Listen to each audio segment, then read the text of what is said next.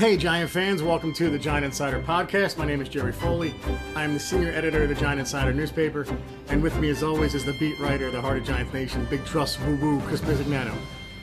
So this episode, pal, it's funny. I always think like there's nothing to talk about right now, and Aldrich Rosas comes along and gives us something. But we also have an incredible interview with the great Otis Anderson that we'll play for you. He gave us over an hour of his time, and It was really something. I mean, he went into a lot. I was shocked that we got an hour of his time, man.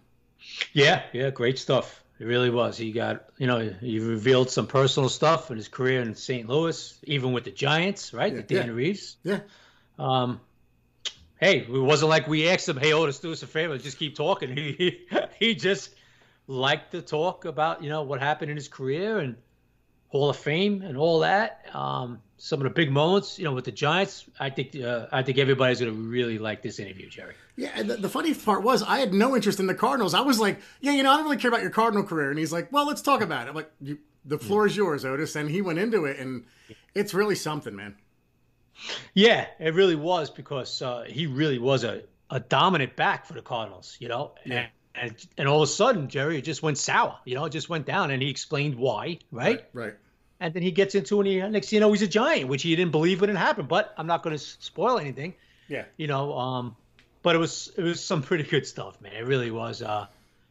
It's a real good dude. Glad we interviewed him. He seemed like he enjoyed himself, and I think Giants fans are going to really appreciate him a little bit more. Absolutely. And you'll get that in roughly, 10 to 15 minutes or so. But like I said before, man, this is the weird time of year for a lot of reasons, aside from pandemics and everything else. But, there's not really much going on. And all of a sudden, Aldrich Rosas makes the news. Yeah, Jerry. Not good. No. We all know the alleged facts, which is basically facts. I mean, it's, DeAndre Baker's alleged. I think it's safe to say Rosas is pretty much a fact, right? He was driving in a car. Right. Police say he was driving over 100 miles an hour, swerving around cars, blowing red lights, smashes, T-bones a truck. Luckily, he didn't kill a family. Right. Okay. Right. Leaves the scene. The cops get him down a road or something. He's a bloody mess. Drunk as a skunk. So not a good look. I got to be honest with you, Jerry. He's on a 1 year, 3 year, $3 million restricted deal. I don't expect to see him as a Giant. I think he will not be a Giant in September. Obviously, they're going to bring in some more people when camp starts.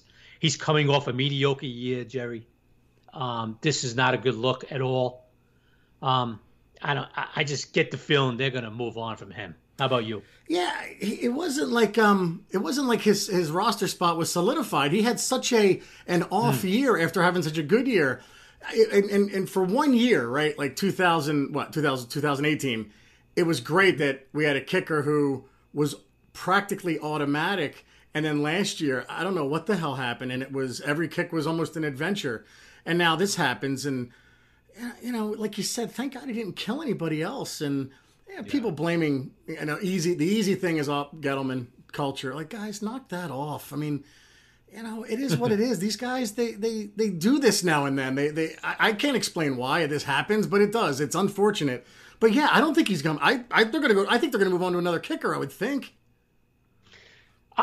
Listen, Jerry, I fully agree with you. I don't think Rosas is sticking around. Let's face it, Jerry. He had one mediocre year, one Pro Bowl year, one mediocre year. Okay, maybe Pro Bowl, but you know what? I don't think he's going to get a chance to prove it. This is pretty serious stuff. I believe it's his second DWI too, Jerry. Jeez. And not, I think before his NFL career he had one, but so it doesn't look good. Not a good look. Gettleman stuff, like you said, it's ridiculous culture. I know Rosas in the locker room. He's the farthest thing from a problem in the locker room. That's what's so weird about that, right? Yeah, it's just one of those things where he might have he likes to drink, whatever. He made a big mistake, and luckily he didn't kill another family and or himself. Right. He'll have to face what he did in the courtroom, And I think the judge, no pun intended, might be coming down on him before September. Right. An actual judge. Right. So you had the Baker incident, and it's funny. It seems like DeAndre Baker's chances of being on the team are much greater than Aldrick Rosas, no? Yeah. Listen, witnesses are changing their testimony and all that, and nothing has changed as far as I know. Some people ask us on Twitter, "Hey, it didn't go on with his case," and no, nothing's changed. It's all I'm sure he's got a hearing date coming up, or whatever might be the next step in that legal process. But if you ask me right now, Jerry, gun to my head, hey, is DeAndre a Giant in September? I'm going to go with yes. Now we'll see what the NFL does. Right. But that doesn't listen. It's not automatic. The NFL is going to suspend them either. There's been a few guys that have been cleared, and the NFL dropped it. Right. As a matter of fact, Jerry. Right. Xavier Howard for the Dolphins. Yeah. Right. He had a domestic thing going on allegedly, and didn't look good for him teaming up with Byron Jones the first 3-4 games, and he just was cleared by the NFL. Right. So he's good to go for the Dolphins. So we can't assume that the NFL is going to suspend DeAndre.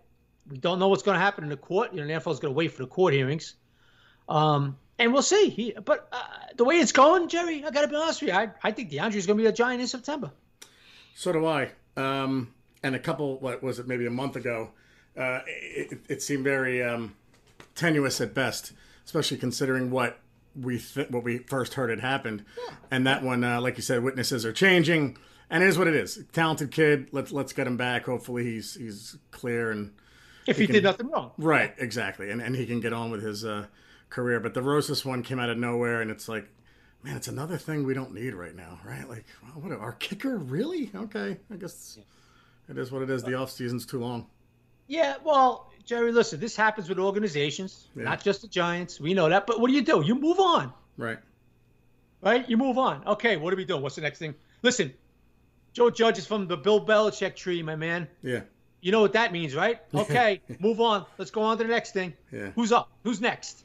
Who steps up, right? Yep. They're not going to dwell on Aldrick Rosas' accident, his arrest and all that. Yeah. So you don't want to take your job serious. You don't want to take your responsibilities to this team seriously, right. And you want to go out and do some stupid stuff and run away from the scene, and you're barefooted and you have blood all over you and all that crap. Yeah.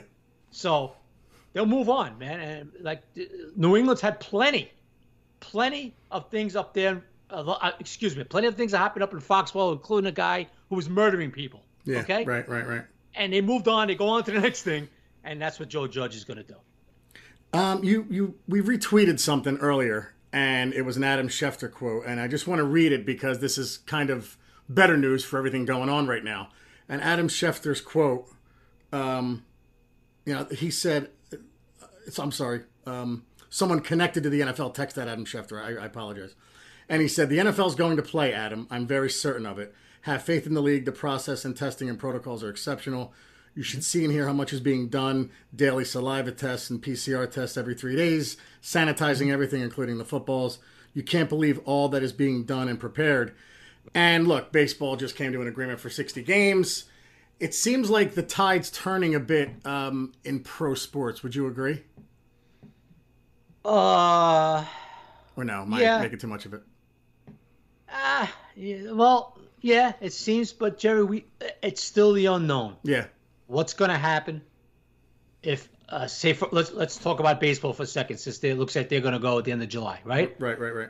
What happens if Garrett Cole? I'm not being a wise guy because he's a Yankee, but what happens? What happens if Garrett Cole gets COVID? Right. Am I being too insensitive by saying that? No, because it could happen. Either this is a thing or it's not. Right. Okay. So, what happens if Garrett Cole? I mean. Now, what do you do with the rest of the team? They move on, right? Is that what they're saying? Okay, we're going to keep playing? Okay. So now the next day, God forbid, who's the second baseman? Gleyber Torres now gets it. Now, do they shut down, Jerry? I don't know. There's so much. Look, they're trying to turn this, right, Jerry? And rightfully so, but I just don't know what's going to happen. Look, the NFL is really preparing. They've had months to prepare. Yeah. And they're going all out, and they're really preparing for everything, right? Yeah. But, Jerry, you could prepare all you want. Yeah. If Daniel Jones walks in September and he's positive, and 2 days later, Saquon, oh, God forbid, Saquon's positive. What happens then, Jerry? Right. We don't know. It's still so much of the unknown. Yeah. And Dr. Fauci came out, yesterday? Oh, yeah, no, it looks good for the NFL now. I mean, 13 minutes ago, it was, it don't look good for the NFL. I mean, and that was the point of your tweet. We do not get political, guys. It's the point of that tweet was everyone's changing their mind constantly. I understand science and all this develops. The virus, they're still learning about it. But people are changing their mind day to day now, it seems. And that was the point of that tweet, by the way. So yeah, I mean, you saw it right now, exactly what I tweeted. Right? Like Fauci last week said, I don't know, they're going to have to play in a bubble. And he comes out today and goes, well, it looks pretty good for the NFL if they do this. That's what I'm saying. Right. So we don't know. Get back to us Labor Day and let us know what's going on, guys. Yeah. I mean, next week it'll be, go put him back in that bubble. Nobody knows, right? Right. Listen, Jerry, until the numbers go down to 0, which it looks like is not happening, right? A lot of people were hoping that the summer months would burn this virus off. Doesn't seem like that's the case. No. Right? Or, into a vaccine or, they come out with some kind of treatment for this virus. When you get it, you get treated and you'll be all right. Dude, there's just so much unknown. Listen, guys have tested positive right when not in camp. Ezekiel Elliott had it. Some other guys had it, right? Yeah. We're not even in camp yet. Yep. So. All right. Well, buddy. Season ticket, Sherry, just one quick thing. Season ticket holders, right? The Giants said you could skip a year. Yeah, good point. You won't lose your PSLs and all that. Good point. Yeah. So, yes. So just a reminder on that. Forgot about that. Yep. Yeah, and that's up to you what you want to do for the season ticket holders. That's going to be interesting. I put that out. Jerry, I was curious, and I put that on Twitter about, hey, I'm just curious. Like, what are you people thinking, Yeah. And a lot of people were like, no, I'm skipping. A lot of people were skipping. Yeah. Yeah, most people were skipping. Some said they'll just get them and see. Personally, I'll be honest with you. I skipped. Last year, we were fortunate enough to be able to give some away. Part of the reason was I was not going to be in a position where I got them and then gave them away. Then someone got sick, and who the hell knows what could happen after that. This year's weird. So I'm very thankful to the Mara family, the ownership of the Giants, to allow us to skip and still hold our PSLs. And but that was my standpoint. That's where I was coming from on that. So. And Jerry, just finally on some of the news to cover, before we get into the Twitter questions, I thought Joe Judge showed his maturity. Yeah. He talked about racial relations. Yep. He talked about what's going on with the Giants, and he came right out and said it, Jerry. He said, hey, I'm a 38-year-old white guy. Yeah. I'm sitting here, and I'm going to sit and be quiet, and I'm going to listen to my players, and I'm going to listen to this guy and that guy because I'm not basically educated to talk about what some African-American player went through when he was a kid. Right. So I'm listening.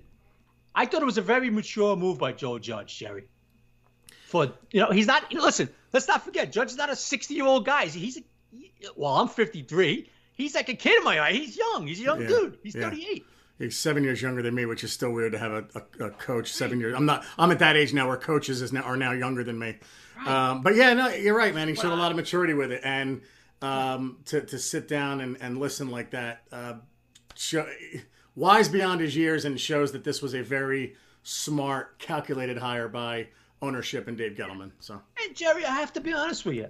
I don't think he's doing it just like he doesn't feel like that he's just doing, let me say the right thing so the Giant play, so these guys really like me, Right. The locker room obviously is what, 70% African American and all that. So I don't think he's saying it just like, let me get, I want the whole locker room to really like me, so I'm going to come out with this phony statement. No, right. I think the guy's 100% real what he's saying. Yeah.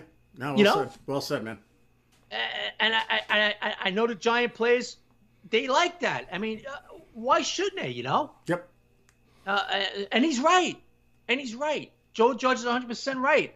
A white kid from suburb Philadelphia, he can't jump into a conversation with a guy a kid from the inner city who's had some bad experiences with police. He can't do it. Yep. Yeah. So he said, I'm going to sit back, I'm going to listen, and I'm going to educate myself.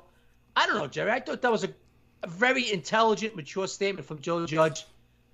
And I don't know. What more can I say, dude? That's my feeling on it, Jerry. I don't know how you feel on it. That's the way I feel. No, I agree, and I can't possibly say it any better, so I won't. Good job by you, buddy. You are listening to the Giant Insider podcast with Chris Bisignano and Jerry Foley.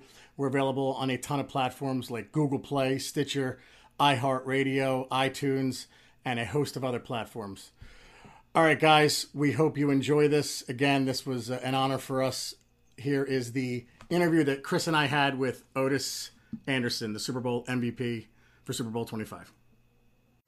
All right, Giant fans, we have a real treat for you. I'd like to introduce you to the only Giants Super Bowl MVP who did not play the quarterback position, Mark Kelso's worst nightmare, Otis O.J. Anderson. What's up, Otis? And thank you for joining us, bud. Hey, man, it's my pleasure. I think the whole team was Kelso's worst nightmare. Good stuff, man. That's awesome. Otis, how you doing, man? Staying safe? Family, everything good? Yes, man.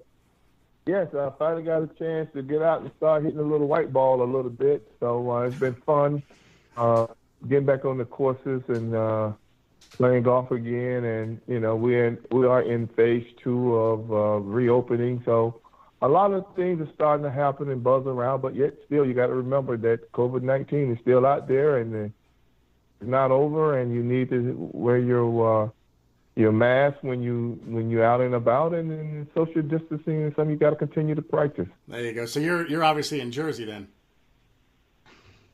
Yes, sir. There you go. Like us. Good stuff, man. Mm-hmm. I mean, there's so much to talk about with your career. Listen, I don't want to disrespect your time with the Cardinals, but it's a Giants podcast, so we'd like to get into your years with the New York Football Giants and how you came aboard. And look, we could go into the Cardinals too, but you were look, Chris and I are fans, so you were a childhood hero of ours. So,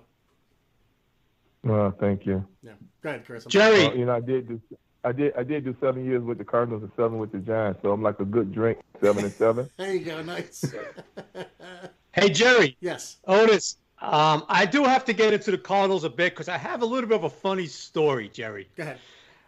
But big man Otis here. I think it was 1980. Otis, I'm a little older than Jerry. Used to go to the Giant season ticket holder in the 70s and all that. And here comes the Cardinals in Giant Stadium. And I was with a bunch of friends and my dad. And here comes Big Otis walking off the field with Roy Green, Yeah. Jim Hart, right, Otis? And it was like a section. Giving it to I'm talking about giving it to Otis Anderson. You're not going anywhere today. Hey, Roy Green, they call you Jeff Green for what? You stink. And Jerry, the whole time, Otis looked up and he went like this. I'll see you in about a half hour because they were coming off for the pregame warm-ups. The nicest guy. I mean, taking abuse, Jerry, to no end. And Otis Anderson, even back his first or second year, I think it was his second year, showed the class. Yep. But Otis, listen, I'm going to get into it quickly before Jerry will start up with the Giants stuff. But you know what? You come into the league at University of Miami, 1979, and you go for over 1,600 yards. I got to ask you, Otis, did you think it was going to be that easy your rookie year? I mean, you step into the NFL, and here you are. You win Rookie of the Year, Offensive Rookie of the Year, and all that. And did you say to yourself, hey, I know you obviously had high expectations, but Otis, did you think it would be that, I hate to say easy, but did you think it'd be that successful your rookie year? Well, I actually didn't think I was capable or even big enough to play in the NFL. That year you're talking about was the Super Bowl was in Miami, and it was the Cowboys versus Steelers. Yeah. And me being a senior and being already done graduated pretty much, I was able to be like a runner, pick up the family from the airport and bring them to the hotel. So my first assignment, which was that Friday, I picked up the Cowboy family members, and Gil Brandt was one guy I picked up, and Gil Brandt was telling me he knew about me and saw me, highlights of me and said I got a chance to be a good pro, and it's just good conversation. So I dropped him off at the hotel, and in walked Too Tall Jones, Harvey Martin, who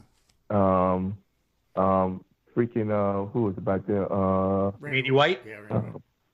Randy White was there. Hollywood um, it was just so overwhelming to me to see how huge those guys were. Yeah. And I literally left out that day, went home, called my mom in West Palm Beach and said, Mom, I know there are dreams of me being a professional football player that I've had for myself since my brother was trying to fulfill those dreams. And I'm just saying right now, I don't think I can play professional football looking at these guys. And she said, don't worry, that's the Army, Navy, Air Force, or the Marines is set for you, so you can definitely go do something. So I said, okay, well, maybe not. Maybe I won't be a football player. So the next day, I picked up the Steelers. Family members brought them to the hotel. I ran into Dwight White, L.C. Greenwood, Joe Green, Jack Lambert, Jack Ham. I saw Mel Blunt. I saw Donnie Shell, and I truly realized that football definitely was not going to be my mission. So I go back home and relate to my mom. Mom, you know what? You're right. I probably need to start looking to the armed services because that probably where I'm going to go because there's no way in the world. I just seen in my life. And I'm looking at my little body. I was 215. I was 6'2.5", and I just looked so little, no muscle development on the arms, the legs looked like a little tweak. So I'm just like, it's just freaking out. There's no way. And behold, my first game of the season, I'm playing against the Cowboys, and I beat them up for 193. And listen, I ran scared the whole day. That's all I know is I feared for my life. And I remember Brandon White tackled me, and he used my helmet and to push himself off the ground in order to get back to his huddle. And then he said, it's gonna be all dead. I'm gonna kill you out here, boy. And I went back to the huddle and I went to Beardoff and Banks and I said, can they actually kill you? No, we got you. You be protected. So I was like, okay. So that helped me run for 193. Ooh. Which Otis, which I believe was a yard short of the record, all-time record for a rookie debut. Well, they could have found another yard. Somebody should have squeezed the yard out for you. Listen, the Cardinals, I love them for giving me my berth, but I mean, I left them with $7.99. You mean to tell me you couldn't find 1 yard to make it $8,000 when I left the Cardinals at $7.99, and there I go with 193. They couldn't find another yard. I guarantee you I had 194 more, but you know, it was definitely a eye awakening because I played the Cowboys first, and then I think we had somebody else, and then we played the Steelers, followed by the Giants. So I had by the time I got to the Giants, I was during your 300 yards and already rushed or close to 400 yards. So it was exciting. It was exciting, absolutely.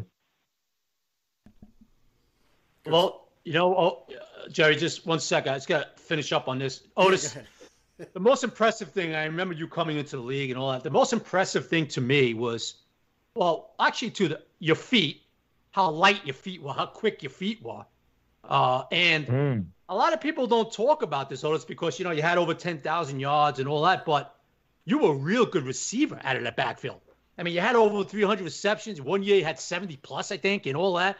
And Otis, is that something you worked on in college at the U, or is that something in high school? Did you always have good hands? Could you get into that a little bit? No, always. I mean, you played a little Sandlot football, little league football, and they threw you the ball, you caught the ball, and I grew up, like I said, playing Sandlot football first, and we had to catch the ball. So to do it in high school and junior high and college was easy. It was just run and catch the ball, just eye-hand coordination. And I did it my first year. I think I caught quite a few, but I know 1 year I caught 70 passes, and again, it's just route running, but I knew I could do it, and I knew once I got the ball, I was very dangerous if I got the ball in open field from a pass or run. And I remember Coach Emmett Thomas, who caught me probably the second or third part of my career season. And he said to me when he saw me, he was like, "Man, I need to find that O.J. Anderson guy. He got the quickest feet I've ever seen, in my life. Yep. One of the quickest feet I've seen in my life." And I remember, he was like, "Well, you know where he is?" And I said, "Coach Thomas." I said, "You talking to him?" He said, "Wait a minute, you 6'2.5". You can't be you." I said, "Coach, it's me." And we went and looked at film. He said, "Oh my God, it is you." He said, "Man, I'm telling you, you are unfreaking believable with your feet and the way you're able to, get around." So yeah, unbelievable. Yeah, I was at quick feet. Unbelievable feet, Otis. Go ahead, Jerry. Yeah, I mean, your numbers are insane, especially with the Cardinals, right? So, I mean, 79, he had 1,900 total yards, 80, looks like he had 16 something, and 81, and up until then the strike season was a wash in 82, but even 84, you had 84, you had almost 1,800 combined yards, right? And that's the season that Chris is referencing with all the receptions. 85, was that an injury season or what happened that season? I got hurt. Yeah. I got hurt and missed 9 games. I had a hairline fracture. Okay. On the outside of my knee, and I kept telling the trainer that something was wrong, and they didn't believe me. And then I just finally realized that for my own future, I just said I can't play. Yeah. So I missed 9 games in 85. Yeah. Yeah, because I'm still trying to figure out how we got you in 86, right? Like, I remember being a kid, and I'm 11 years old, and I'm like, Otis Anderson's awesome. How are the Giants getting this guy? So.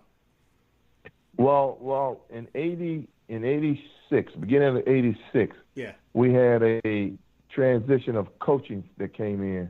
Right. The whole 85 coaching staff was fired. Yeah. Jim Hannafin and the whole crew got fired. Yeah. And Gene Stallings were the head coach coming from Dallas Tree and was part of some more things. And he got there and he felt that Stump Mitchell was a better player than I, because Stump was like going into his 4th or 5th year, and I was going into my 7th year, and Stump was running kickoff and punt return, and he just felt that that Stump was better. And I mean, listen, Stump and I were real good friends, and we knew that wasn't true. But Coach had his picks. He felt that he needed to reorganize the team. He needed to get the grip on the team, and I was one of the leaders. Leonard Smith was one of the leaders. Curtis Grill was one of the leaders. Lionel Washington was one of the leaders. And if you look at from 86 to 88, he got rid of all of those guys that he felt had influence on the team, and he needed to make a statement. And his statement was to trade me. And when you trade your so-called franchise player, you open up everybody's eyes and let everybody know they are expendable. Yeah. So getting rid of me, he felt he got control of the team, and so that was the reason why. So in going into 86 season, during training camp, I pulled a hamstring. Mm-hmm. Never had that before happen in my life. It was just going through new drills and new stuff, and Coach Stallings and I, we didn't see eye to eye anyway, because I heard during training camp he was trying to trade me, and the Steelers were looking to get me, but I hurt my hamstring, which the Steelers backed off just before preseason. I go sit down and talk to the man and ask the man, "Listen, are you trying to trade me or what?" He said, "No, I love you. You're one of my better players. I mean, why would I trade you and Stump Mitchell, best 2 combinations since Dorsett and Ron Springs?" And he just went on and on. So I'm like, okay. So I'm thinking everything is forgotten and forgiven, and then we start the season off. We playing the Rams, and I'm having a subpar game. We're not doing as well as we should be doing. And in the middle of the second quarter, he decided to pull me out of the game. So I'm kind of baffled a little bit. Like, why are you putting me out? I mean, I'm doing the best I can do based on what my offensive line were doing in, the game. So he said, well, we needed a spurt, so we thought we'll put Stump in. Well, again, this is the move that was already start transitioning when he tried to trade me and tried to get rid of me during training camp. So quite naturally, when I come out, I tell my position coach, Hank Coolman, I said, "Coach," I said, "listen, You bring me out. You know I got a hamstring. I'm trying to keep warm. So you sit me out. You bring me in. What do you think going to happen? Eventually, I'm going to re-injure it. Right. So either I'm in or I'm out. Whatever one you want to do, just let me know. So he said, well, the coach just won't stop to finish off the second quarter. Go to halftime. We'll figure it out. We'll go in halftime. I go back to, I'm going like what Coach Stallings said, start OJ second half. So I'm loosening up and everything, and I go in. I play a few plays into the quarter, and then he pulls me out again. And hello. Yeah, go ahead. Yeah, we're listening. Oh, okay. And then he pulls me out again, and now I'm really upset because now I just started the third quarter. I'm warm, and then he pulls me out. And I sit out for about 2-3 series, and I'm like, okay, I'm done. I'm like, I can tell if I go back out there, I'm going to hurt myself, and then what? So, clear enough, he comes back, and he tells my position coach, put him back out there. And I was like, I'm not going back out there. I refuse to go back out there. And then my position coach said, my job is in jeopardy. Roy Green came over and said, Juice, you've been a great guy. You don't want to see anybody lose their job. Would you go back out there for the coach and for me and the rest of us offensive guys? We know what's going on. So I go out there, I run the ball down to about the 20-yard line, and then I run it again to about the 2-yard line, and I went to dive over the end zone, and I landed right at the goal line.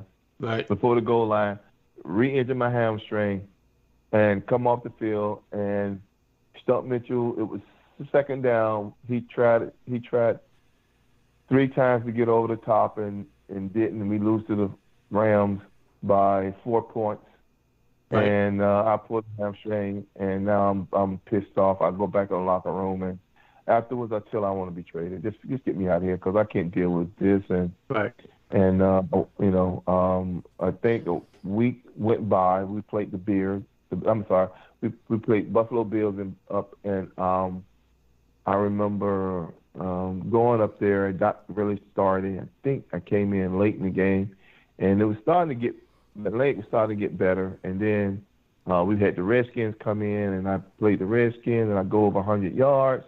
So now I guess I'm trade material. And then we played the Cowboys. We played the Giants next. And right at the end of the game, Jim Burke come over and asked me how I like to be a Giant. And I'm like, Bert, there's no way that the Cardinals are going to trade me to the Giants in the division. Right. That don't make sense. It's never been done. I've never seen it done in football since I've been there from, my first 7 years. I've never seen that before. I've seen guys get traded out of the division to the AFC, NFC West, NFC Central, but never to the same division. So after the game, I go in and Coach Stallings wants to talk to me, and we go in and we sit down and we talk, and we air out our differences. And I said, listen, Coach, I don't mind if you want Stump to be a starter, then so be it. I said, but this back and forth just don't work with me, Right. I said, and it's not good for my hamstring. I mean, either I'm going to play or I'm not going to play. But just give me a definite, no, I want you and Stump to play. I think both of you guys can do the job for me. And we went on to that. So now that was that Monday, and we had just played the Giants. So that Monday, I'm thinking, okay, we good. I go to my barber. I shave my hair off the side of my head and leave just the little top part of my head.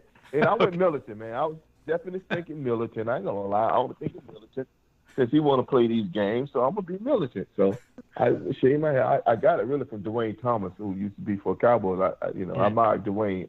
He was a hell of a ball player. He was a hell of a player. And I hope I'm not taking too much of your time giving the story, but I'm going to give you the story. Otis, I've got to be honest with you. I didn't at the start. I wasn't interested in the Cardinals. Now you've made me very interested. So thank you very much. I appreciate it. Oh yeah, I'm going to tell you how this whole thing went about. This is great. I'm thinking we're all good. We had our meeting. Yeah. So normally you get traded on a Tuesday. That's your day off. Time for you to leave. Go where you're going to go. Get acclimated. Boom, boom, boom. That was fine. Okay. We're playing Tampa Bay Buccaneers the following week. Yeah. So I show up for practice and everything. We go through the annual roll call and all that kind of stuff. And now we get ready for practice. And, I'm thinking we're good. This is Wednesday now because I didn't get traded Tuesday. So I'm thinking we good. I had a conversation with the coach, so we good. Right. So I'm on the practice field, and we're just finished doing one of our drills. Yeah. And I see Larry Wilson, which is player personnel. So he's come walking up on the field, and, everybody see it. And we just went into a break, and we're drinking water. And I just doing blitz pickup with Stump. I let Stump run the routes because I didn't want to hurt my hamstring. And I was doing blitz pickup. So we were doing that. So right in the middle of the conversation, I'm talking to Coach Stallings, and I'm talking to I actually go back. Before we went on the practice field, we in the team meeting, and we're in the offensive unit. And the head offensive coordinator, I think Mel Moore was either something, I forget who it was. But anyway, we were talking about the game plan, and everything was Stump Mitchell, Stump Mitchell, Stump Mitchell, Stump Mitchell, and me and Roy Green sit by each other every day in the meeting. Yeah. So Roy looked at me and said, "Juice, are you going to Tampa?" I said, "You know what, Roy, I wasn't really paying attention to that. I was just looking at the game plan and looking at the plays we implemented and stuff." He said, "You might want to find out you're going to Tampa." And what was weird was Hugh Green called us in the locker room and said, "When you come to Tampa, I'm taking you guys out to dinner, and we're going, because we're friends." Oh, so he knew something was working. So I raised my hand and I said, office coordinator, I said, "Coach, am I going to Tampa?" And his comment was, "Everything that I'm telling Stump, you take heed to because it applies to you as well." I'm like, "Okay, Roy, see, I am going to Tampa." So now we're going to practice field, and like I said, Larry Wilson come out there, and then he come over, and I'm talking to Gene Stallings and Stump and me, and we were just talking about the blitz pickup and how the Tampa Bay was utilizing Hugh Green, and and whether or not we're going to fan, and the Tiger going to turn out, and I'm going to turn in. We're just talking, and all of a sudden in the middle of the conversation, Gene Stallings walks away, just walks away, and I looked at Stump. I said, "Well, that's weird. We up here talking about blitz pickup and how we can identify it," and he just walked away in the middle of the conversation. And then Larry Wilson tapped me on my shoulder because my face was facing the coach, and Larry Wilson walked in behind me. So he said, "I need to speak with you." So now instantly you get nervous because normally when they come get you or talk to you about something, it is an emergency. Either a family member has passed away, somebody got injured. Yeah. It was along that line. So I'm thinking, what does happen? He said, "I just need for you to walk me." I said, "Larry, what? Is it my mom?" "No, she's fine." "My wife?" "She's fine." I said, "Well, then what is it?" He said, just walk with me." So I started walking with him. He's still not giving me information. So I'll get maybe walk by 20, 30 yards. And Roy, we like family. Roy said, "Juice, where you going?" And Larry said, Don't answer. I said, "What do you mean don't answer?" "I don't know where I'm going." And he said, and Roy said, "Hey, Juice." And then Coach Stallings saw what everybody started to look. So he said, "All right, man, let's break up. We're getting ready to go to another drill." So that shut them down from knowing what went on. So now I walk, and I get almost to the dugout because, we use the Cardinal baseball field. Yeah. I get almost to the dugout, and then I said, "Larry, I'm not going any further. You got to tell me what's going on." He said, "You just been traded." I said, "What? Traded where?" He said, "In New York." I said, "New York who?" He said, "Giants." I said, "The Giants?" And he said, "Yeah, you've been traded to the New York Giants." I said, "Can I stop playing?" I said, "One thing about us, Larry, we always good practice with joke type team, and we did some real joking stuff." And so I come into the locker room, and I go right to the equipment guy named Bill, and we call him Skinhead. I said, "Bill, you heard I got traded?" He said, "Oh, man, no, they did play a joke on you. I haven't heard anything. You ain't got traded." I said, "Okay." So I'm walking to the training room, and they all jump up and say, "Hey, your hamstring, did you re-injured in practice or what?" I said, "No." They tell me I got traded. They said, "Well, we haven't heard anything, so we know you didn't get traded." I looked at Larry. I'm going, "Come on, coach, are y'all playing a joke or what?" And then the phone rang to the training room. I go to walk out, and they say, "OJ, hold on, phone call for you." I said, "Who?" They say, "Bill Parcells." And I'm like, okay, this is a real good joke. So I'm really looking at this as a really great joke. So now I go to the phone, and Bill said, "Hey, kid, how are you doing?" I said, "Yeah, Bill Parcells." I hung up. Did you? You hung up?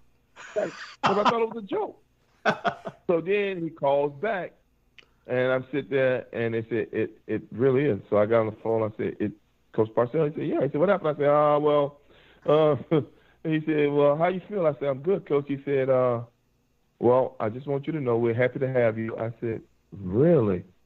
And he said, it was about 2 o'clock St. Louis time, which is 3 o'clock your time. He said, all right. He said, I just want to know, can you be here this evening? And I was like, no, Coach, I got to go home. I got to pack. And I'm still thinking, I'm still like blown away to this. And Yeah. Right. so I'm like, wow. Yeah, I still can't digest this. So I walk out and I sit down on Roy's stool because his stool was right close, his locker rather, was right close to the training room. And I'm sitting on the stool and I'm sitting there with my hands in my face, on my face. And in walked Bidwell. And Bidwell walked by, and he and I had a great relationship. Yeah. He walked by, and he said, nothing personal, just business. And I never forget those words. Those words rang in my ear, heart, and mind for decades, even now. Yeah. And he said, nothing personal, just business. So now I walk upstairs, and Adele Harris, which was head of public relations, she was just in tears. The whole front office was crying, and that must have been like maybe, I'm going to exaggerate, say at least 500 reporters was there. Yeah. And they were all like, and I'm like, this is madness. And they all wanted to talk to me, and I remember Miss Harris said, just don't say anything that can hurt you. Just because I know you're pissed, and we're all pissed. We can't believe they did this, and just keep your cool and composure. And I'm like, I don't really want to talk to anybody. I just want to go home. And believe it or not, I'm getting ready to go home, and I get a convoy. Of fans who literally helped guide me home. And my wife was home watching TV, watching all my children, and it came through a special bulletin. It interrupted the show and said I was traded. She knew I was traded before I got home because it was a special bulletin. And people just was blowing their horn, and they were just wishing that we love you, we hate to see you go. And I'm driving home thinking it still is a dream. It's a nightmare. This can't be real. And I get home, and my wife meet me at the door. She's crying, and then she get happy, and she go like, well, I'm from Jersey, so we going home. So that's how she looked at it, because her mom and her family, everybody was here in New Jersey. So it was coming back. So, yeah, so you didn't even... So that's it. Yeah, so, Otis... That was it. Yeah. So Otis, Gene Stallings never even said anything to you. You till this day, he never even said anything about you. No, never did. And what was weird was when we was in the Super Bowl, some reporters came over to me, and before we left to go to Denver. Yeah. Because we went to Denver, all the marquee players were down on the field, and I was up in the bleachers. And I remember one reporter started coming up the steps, and he got halfway there and realized that he wasn't going to make it. He turned around and walked back down. I never forget that. I just figured, I just watched all of those guys be interviewed with ton of people on those podiums. And I just said one day that's going to be me. They're going to regret not talking to me. But, so Gene Stallings never did. So before we left to go out to Pasadena, one of the reporters said, so OJ, how you feel now that Gene Stallings traded you away and thought you was has been, and now you? And I said, you know what? I said, Gene Stallings in my career, because I could have been the all-time lead in rusher in the history of football, because that's where I was aiming. That's what my goals were going to be for the next 7 years or whatever years I was going to be a Cardinal. And he just railroaded me out of there. And I said, I don't like the way it was done. He lied to me in my face and stuff. And then Stallings had a remark back in the paper saying OJ need to concentrate on playing in the Super Bowl. I mean, we're done with him, and he need to be done with the fact that he's no longer a Cardinal. Jeez. And I was like, you know what, Gene? That was just, those Cowboy coaches. There's something about those guys. Cause Dan Reed ain't no different. Yeah. I'm a little bitter with Dan Reed and Gene Stallings, but they both had their role. I mean, Gene Stallings gave me a chance to be a part of Super Bowl and scored in the Super Bowl, and then later on I was, able to play in another one and have a more intimate role and did very well with that. And, It's just the way they do things, man. I just don't appreciate, and I know a lot of players don't appreciate it, the way they get released and stuff like that, And I hate if I sound a little bitter, but I know it's business, but it's just the way you do things, especially when you have a veteran like myself. Right. It's protocol, because he did some bad stuff to Sims too. The way Sims got fired or released from the team, he didn't even know it. It came on the news. They didn't call him. It came on the news. That's how Sims found out he got released from the Giants. But to go back, I'm going ahead because I know you guys. I'm just going to hit Dan Reeves right quick, and I'll be done with it. No, you can say what you want, Otis. Time's yours, buddy. Go ahead. All right. Listen, I go to Dan Reeves at the beginning of the season when he became the coach in '93. Yes. In '93. So I said to Dan Reeves, I said, listen, Parcells was up in New England. Yeah. Parcells gave me a call and said, look, kid, I don't know what your plans are. Come up to New England. I got this young running back out of Miami, Leonard Russell. I think he's a common copy of you, and I think you can do well with being a mentor to him. And, you know our system and whatever. So I go to Coach Stallings, and I said, hey, Coach, what are my chances of making this team, Coach? I just want to get a foot on it. He said, well, right now, looking at the roster, we have Rodney Hampton, Lewis Tillman, Gerard Bunch, and you, and Lewis Tillman, and you. Yeah. He said, and based on what I see right now, there's no way you won't make this team. So I stayed up there all offseason, did all the conditioning while guys went away. I stayed there, did everything he asked me to do. I did everything. And the draft come around, and they draft Kenya Rashid out of Oklahoma, a late-round draft pick, and Gerard Bunch get hurt in training camp, and I moved to number 2 fullback, and I go through all the training camp, had one of the best training camps that I've had in years. I was in great shape. I was heavy. I was like I was like 240. I was ripped because I spent the whole off season with their program, doing their off season conditioning program, and learning the offense and everything. So I was really prepared. And then when Bunch got hurt, I did all of the sub package. I was number 1 person on the field for the sub package with the quarterbacks. My coach, which was George Stillman, Steve, I forget his name, and he said, I was having a great camp. I always ask him, Coach, how am I doing? I just want to know because, I turned down Parcells to stay here. And, he said, listen, you have one of the best camp I've seen. There's no way I don't see why you don't make the team. So we go through all through training camp and the preseason, and then we come up to the last preseason game, which is against the Dolphins down in Miami. And I call my family up and I say, y'all come see me, in the preseason game because they don't really like to travel, and it's the closest time I'm going to be in Florida. So beginning of the week, we have, training camp going on, and preseason and everything, and we've played that Saturday, and we fly down Friday. So I'm doing great practice. And the Wednesday practice, I think it was. Coach Reeves? And he said to me, Coach Reeves. Yeah, Coach Reeves. Yeah, Coach Reeves. I'm sorry if I said anything else. Coach Reeves. Right. So he said, I got a question for you. I said, okay, Coach, what's up? He said, have you thought about your future? I'm going like, what do you mean? I thought about my future. He said, have you thought about what you do if you didn't make this team? I said, well, Coach, I'm kind of taken back. I've started every game during preseason since Bunch got hurt. I'm number 1 fullback on the roster. I'm number 1 for the sub package. I'm having one of the best camp I've had, and I'm kind of confused. He said, just what if you don't make the team? I said, well, Coach, I don't have a plan B because I have a plan A, which is making this team. So I don't know about that. So if that's something I need to know, he said, well, I don't know. Right now, we're looking maybe to keep Kenya Rashid. Well, I'm like, you could put him on the developmental squad and help me there. And I'm a veteran. I could have played running back and fullback because I know both positions. Right. So, he just said, well, I'm just saying if you don't make the team, I just want to know what you want to do. I said, well, Now, at that point in time, I'm thinking, listen, If I'm not going to make the team, at least say you could be a player coach.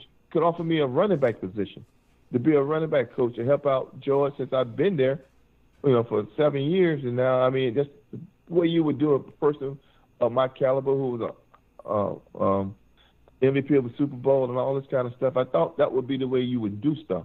Again, them Derek Cowboy coaches, this is how they are. So, so we played a game, and I don't go in until really toward the end of the third quarter when everybody else is out there, when they put all the players who probably ain't gonna make the team. Right. And I was just my position coach was blown away because he couldn't believe that one. When they told me that Wednesday, Thursday, I just could not focus for practice because I'm like, why am I even here? I gave up my chance to go to New England, to stay here and do all of this here. And this dude played me. He played me for the whole preseason. He played me all the way up until now. Now he's going to release me? That's some bull junk. So I asked my position coach, like, did you know? Like, you didn't tell me. Did you know this was going to happen? And my position coach said, I had no idea. I've been blindsided like you. He said, I had you making the team. That's no, he said, I'm gassed like you are. I'm hurt. I'm gassed. I can't believe it, but ain't nothing I could do. I'm just a running back coach. I said, I got you, coach. I can't beat you up for it, but So then it put me in toward the end of toward the fourth quarter with about maybe 5 minutes in the game. They throw me a bone, and I'm like, oh, you want to go out there? I mean, I'm out there with players who know they don't have a job, and here I am. I just felt that my talent level was too good to be out there with that kind of crap. But I was out there after 3 weeks prior to that. I'm out there with starters on other teams playing well, and now you put me out there with players who ain't gonna make no team and probably not gonna even get picked up nowhere. So I was really pissed. So after that game, we flew back and we had a meeting on Monday if you were going to get released. Well, I went over there Sunday, and I took all my stuff out the locker and walked. And I remember Eddie Wagner Jr. and Eddie Wagner Sr. was like, "What are you doing?" I said, "Hey man, I know they're gonna cut me, and I'm not gonna give the press, a chance to be embarrassed. That walk of shame, I'm not gonna be part of the walk of shame. Yeah. I'm not gonna even show up." So I took my stuff out Sunday. I went home, and I didn't give him the common courtesy of cutting me or calling me in. I left my playbook in the locker, and I just left. And I'm like, I said, pardon my French, I say, screw you. You are not going to have me walk with shame and have you come in your office and send me out there. No, I won't do that to myself. So I just quit. I guess I quit. And then I never heard from him. They never called and told me I was released. He never called, but it was in the paper. But nobody called me and told me that I was no longer a Giant. So there we go. Otis, do you think you got personal with Dan Reeves somehow? Did I get personal with Dan? No. Do you think it got personal somehow with Dan Reeves, the way he treated you at the end, or was it strictly business? So that's just the way they, the Cowboy coach. I don't even know. I don't even know because again, like I said, Dan and I thought we had a great relationship. Yeah. I did everything he asked me to do in the off season. I stayed up. I did the off season conditioning program. I was mentoring all the young guys. I did everything you can ask for, and I just got sideswiped like that, and that just blew my mind. It's there was no free agency then, right? So, you had a couple years in St. Louis that you sat or it didn't work. Then you go to the Giants. 86, you're back up. 87, strikes short in season. 88. Morris was still there. I think he had 1,000 yards that year. Those 3 years plus the injury in 85, the strike season in 82. I totally understand why you felt the way you did. That towards the end of your career at the Cardinals, that they shaved yardage, they shaved statistics off where you could have been, if not the leading, top 3, top 4 all-time leading rushers.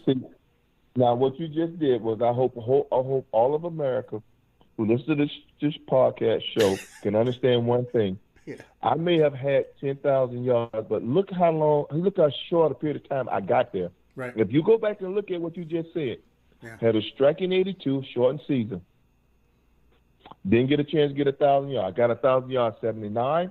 I got 1,000 yards in 80. I got 1,000 yards 81. We had a strike in 82, 83, 1,000 yards, 84, 1,000 yards. I got hurt 85, so I didn't get 1,000 yards. 86, I got traded. 87, a strike. 88, I played short yardage and goal line. 89, I started over 1,000 yards. 90, I started, and then Rodney took over. So what I'm saying to people, I played 14 years in the league, but I don't have 14 years of consistent play. Right. No. And that's why I only have 10,000 yards. I would have had way more than everybody else. If you put my stats against anybody in the Hall of Fame, and you put my first years against anybody in the Hall of Fame, and you would see that my stats are very comparable to everybody in there. And those who are in there, my stats are even better, other than the fact that they played whatever years they played a season that was not interrupted. And that's what you look at. That's why when I look at the fact that I'm not in the Hall of Fame and I understand people goes in there ahead of me, running backs, I look at my stats, I look at their stats, and I shake my head because I'm like, there's no comparison. But yet I'm outside looking in. You know, I'm sorry, Chris. Real quick, I'll make one point. 10,000 yards should be the 300 hitter, right? Should be the gold standard, especially in that era and looking at the seasons that you actually were able to play. So from that standpoint, just numbers alone, it's a no-brainer anyway, right? You should be in. So I just wanted to kind of add that. Yeah. So No. But listen to this here. Check this out, though. This is another thing. See, this is information I get from people who rooted for me to get in the Hall of Fame. They bring me all this information. What was the toughest division in the National Football League from the 70s and the 80s was who?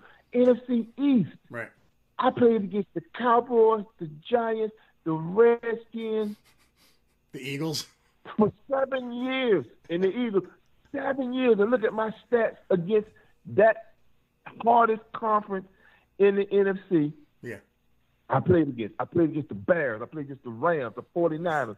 Yeah. Look at the whole NFC and look at my stats. And this is what I'm saying. So, and I played against the NFC for 7 games, for what? 7 games? Whatever games that you have. But no, it was 8 because it was what, 5 teams back then, so it was 8. It's 5 teams. There you go. Yeah. It's 5 teams, and and look at what I did against all of those teams that were Super Bowl teams. The Redskins Super Bowl teams in the '80s, Cowboys Super Bowl teams. Okay. Yeah. And that's what you had during my era. Either the Cowboys or the Redskins was winning Super Bowls in my era, and the 49ers came a little later. So there you go, ladies and gentlemen. Well, Otis, look, we're fortunate enough, me and Jerry, that you follow us on the Giant Insider, so you know how long we've been tweeting about you, about how you are robbed, about how you should be in the Hall of Fame. So listen, you know how we feel. Like Jerry just said, he brought up a great point, Otis. The 10,000 yards is sort of like the 300 hitter in baseball. Yeah. That should be the mark, right? And then you look into the other factors, like you just pointed out, Otis. You look at the other factors about what happened during the course of your career, how many seasons were cut short. And to me and Jerry, and to the Giant Insider, 25,000 plus followers, it's a no-brainer. Yeah. It's a no-brainer, that you belong in Canton. So that's the way we feel. We'll get into that maybe a little bit more. But, hey, Otis, let's get to some good positive Giant moments, all right? 89, yes, sir. 89. A lot of people think, hey, the juice is finished. Otis is done. The whole deal. You come out, 16 starts. You get over 1,000 yards. We talked to Mark Collins recently, Otis, and the 89 season sticks in his side. He feels he was robbed out of another ring, that team should have won it all. Otis, how do you feel about, of course, we all know what happened in the playoffs, the Flipper Anderson, all that stuff, but how do you feel about that team, Otis? Do you feel you were robbed out of your third ring? Absolutely. I think we had one of the best young teams coming along. I mean, the things that we had going on, we had, just great camaraderie. We had built the team back up to where it was respectable because, we had that little downtime in '87. And we was on a roll. We really were on a roll. And that Flipper Anderson, that bad call before that catch, changed everything. Yep. Yeah, the pass interference on Sheldon White. Yep. Yep, changes everything. So, go ahead, I Joey. just look at it just. Go ahead, Otis. Go ahead. Go ahead, Otis. Yeah. So Otis. So basically, I guess. go ahead, Otis. Go ahead. No, go. No, yeah. So basically, the Rams game, we all know what happened. The call, Mark Collins playing hurt, flipper, the whole deal. But you look at that, and Collins was like, "Hey, we would have won a Super Bowl that year, and now we're asking you, and you feel the same way, right? Hey, that ball is ours that year if we don't lose that game. I mean, that unfortunate loss." Well, what was unique about that game was when I came out of college at Miami, my roommate was Kenny Johnson, who played fullback for the Giants in '79. And I said that if I played in the Super Bowl in the state of Florida and I was the featured running back, I would win MVP. Yeah. I told him that when I came out of Miami. And that year, guess what the Super Bowl was? Joe Robbie Stadium in Miami. And who was the featured running back? I was. So my prediction was right there. Yeah. My prediction was right there. And when Flipper Anderson caught that pass, and in my dream, I remember sitting on my stool, again with my hands on my face, and I was bent over, and I was like, wow, man, my dream of being the MVP of a Super Bowl in the state of Florida is over. And Maurice Carthon said, well, Juice, not necessarily. I said, what do you mean? He said, well, you know the Super Bowl next year is in Tampa. I said, are you kidding me? Tampa, Florida? He said, yep. I said, Mo, I said, we're going. And he said, yeah, right. I said, no, Mo, we're going. Yeah. He said, why you figure that? I said, because this is the last time for my destiny. Yeah. It's the last time that I'm going to have a chance to play in a Super Bowl in the state of Florida. At that time, I didn't think about, well, yes, because I just finished 89, just went over 1,000 yards. So I was the feature running back. And not knowing that we drafted Rodney in 90. Right. But I knew that if everything adds up and being that I just went over 1,000 yards, that I was going to be the starter for the whole season. But Rodney was just so talented, and Bill had me to groom him, and you know, it still worked out. But the fact was that opportunity reared its head again. Yeah. And there you are. Life God gave me another chance to fulfill my dream. So the 90 team, like it came in mid-year 86, most dominant Giants team of all time. The 90 team was mistake-free, very well coached, very talented, but they got there. You know, if you're not a Giants fan, it was a very methodical team to watch, and as fans, we loved it. Would you say that, although you didn't make it 1,000 yards that season, like that Super Bowl, is that your crowning achievement, that game where you won the MVP and everybody remembers the Kelso, uppercut? And yeah, it just seemed like that game was a microcosm of your season with the Giants. I agree. It was the icing on the cake for me. Yeah. It was finally that chance to live out my prediction. That's how I looked at it. It was a chance to live out my prediction. Yeah. Who would have thought that Rodney would have got hurt in the playoffs? Who would have thought that? Yeah. And who would have thought that I would have been the man that Bill Parcells decided to go to? And he went to me because of my experience in the league. Right. He felt that he couldn't chance it with any young ball player, and he knew that I knew about ball control, and I'm going to just do what I need to do. So, it really, I think, put the icing on the cake, as I said, as far as my career is concerned. What, Otis, was it a redemption moment? Like, did you think about the Cardinals and said, hey, nice going. You thought I had nothing left. You traded me. Look at this now. Was it a personal redemption moment for you? No, I got past that because, the Cardinals gave me my berth, man. They gave me a chance to shocked the world with my ability. Nobody knew about me coming out of Miami. There was a lot of guys who had better stats than me coming out of Miami. Right. But to be the first running back pick, the 8th pick overall, one behind Sims. So, yeah, I had no bit of, I grew up. And I got rid of the bitterness. Other than, Dan Reeves and Gene Stallings, it's still a little salty there. But overall, what Mr. Bidwell and the Cardinal gave me, I felt that I didn't have to say, I did it, you thought I was done. No, they saw it. They saw it in 89. They saw it because we played them. Yeah. And they saw me. I got over 100 yards against them. So I proved my point that Gene Stallings got rid of me a little bit too early, and then now I'm his headache. So he had a 30-something yard touchdown run against the Cardinals that game, right? Yep, right at Giant Stadium. Sure did. Nice. Otis, going into the '90s Super Bowl, a couple of things I want to ask you about the '90s Super Bowl. Obviously, one, you guys were underdogs. The Bills were, their first year, their 4-year run. They're coming off a huge championship win. They destroyed the Raiders. Nobody really thinking the Giants were going to beat these guys. How did you feel going into that game? Was the locker room like, okay, let these people talk because we got these guys we won? How did you feel personally going into that game? Well, Parcells is such a great motivator. And what Parcells said and did, which a lot of people don't realize, is that we played the Bills at home. Sims got hurt. Yeah. Hostetler came in. Yep. Rodney got hurt. I came in.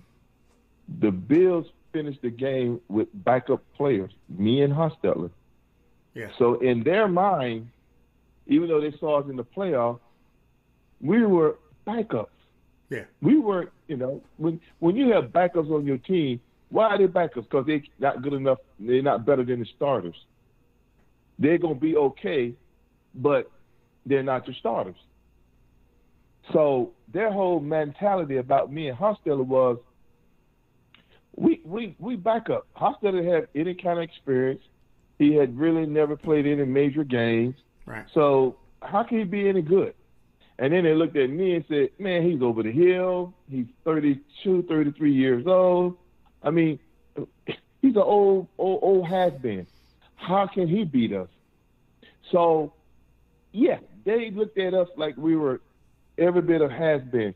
But what I tell you, Parcells did so very smart was, before the end of the week, we had a team meeting, and Parcells brought in a suitcase. And I think he brought it in on Wednesday or Thursday. And he said, there is no week in between the Super Bowl this year. Right after the NFC Championship game, you either go home or you go into Tampa. He said, I don't know about you, but I know what I'm going to do. I'm bringing 1 week of clothes because when I leave Tampa, when I leave San Francisco, I ain't coming back to Giant Stadium. I want to know who's all on board. Nice. And we all hooped and hollered and yelled. That had to have been some of the most positive things. So we couldn't wait to pack our bags. We all came in there on Friday without one suitcase or two suitcases or whatever it is, because we know we didn't have that week in between. And we went out to San Francisco, and it was game on. That's incredible. Otis, you talked about after that Super Bowl. Talk about something else for me. You're on the sideline, and Whitney Houston is doing that national anthem, right?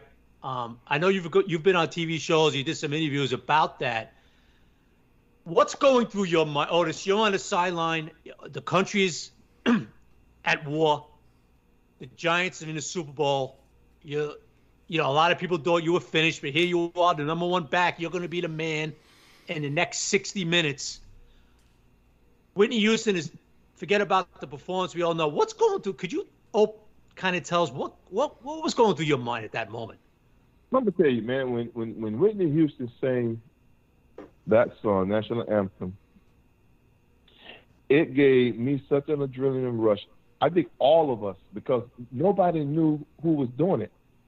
And normally, if I recall, I don't think we even would be out on the field for the national anthem. I don't think. Maybe we did, maybe we didn't. I don't remember.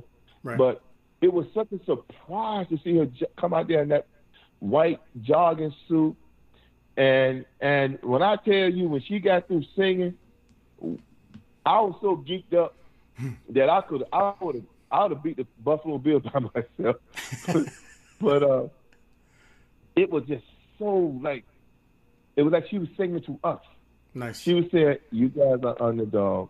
Nobody expects you to win. Just go out there and shock the world, because I'm gonna shock everybody with this song. They'll never forget this song, and we will always be together. This song and what y'all do tonight will always be part of history forever." That's how I envisioned it. That's how I sat over there and took it. And I took it that she was telling me to go out there and do my thing, because those Bills did not have faith in what I could do. And I just wanted to shock the world, and that's what I was thinking. Go out there and just shock the world. So you're down 12-3. I know you're going to say you didn't, but was there any confidence loss at all? Were you panicking at all, or was it just this is how it has to be? Well, we knew offensively that they couldn't really stop us. Yeah. I mean, when we got the ball, we just wore them out, and we saw we was wearing them out. Yeah. And their offense was so quick to go in and out, right, that every time we got the ball, we made it a long, methodical 1 yard, 2 yard, 3 yard, 4 yard, 8 yard pass, 7 yard pass, 8 yard, 10 yard, 3 yard, 1 yard, 2 yard, 3 yard. And they were huffing, and we were just methodically moving the ball down the field, taking our time, eating up the clock. Yeah. So that's what we were thinking. We just knew that we just take our time. We could beat these guys.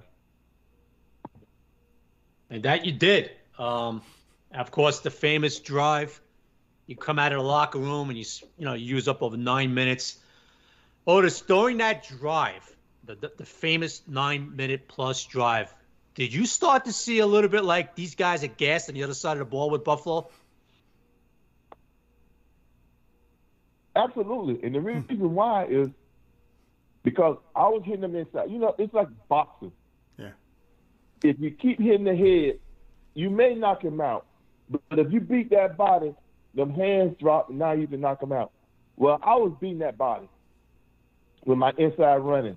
Nigga was going outside. Yeah. I was inside, nigga was outside. So we were tying them out, and we was just being the heart of the defense, which is their front line and linebackers. And we were just pounding them, and you can see where they were starting to bend, not knowing they would break, but they started to bend, and we could feel it, and we just kept going. We just kept running. I had, 24 carries? Yeah. I had? Yeah. 102 yards? Mm-hmm. Come on. That's some body blows that'll wear anybody down. And then that 9 minutes, like you say, the longest quarter ever in the history of the Super Bowl, we did it. Right.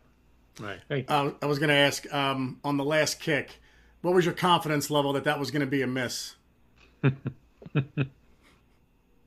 Well, I ain't going to lie to you.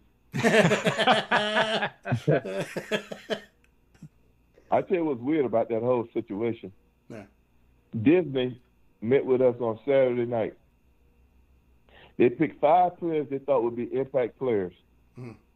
Hostetler, me, Lawrence, Leonard Marshall, and Bavaro. On the other side, they had Thurman, Andre Reed, Jim Kelly, Bruce Smith, Kanice Bennett. That was their 5 people. Disney met us one by one and said, if you are the MVP of the Super Bowl, here's 2 things you can say. One is, I'm going to Disney, which is traditional. Mm-hmm. Or you can say, for the first time, you dedicate the win to the troops, because it was the Gulf War. Yeah. And I said, if we win the game, I'm dedicating this win to the troops. Nice. So I'm sitting there waiting on the kick. Disney is behind me saying, if they miss this kick, you the MVP, and you repeat, I dedicate the win to the troops. And I kept saying, what? They said, you say you did it. I said, I want to hear that.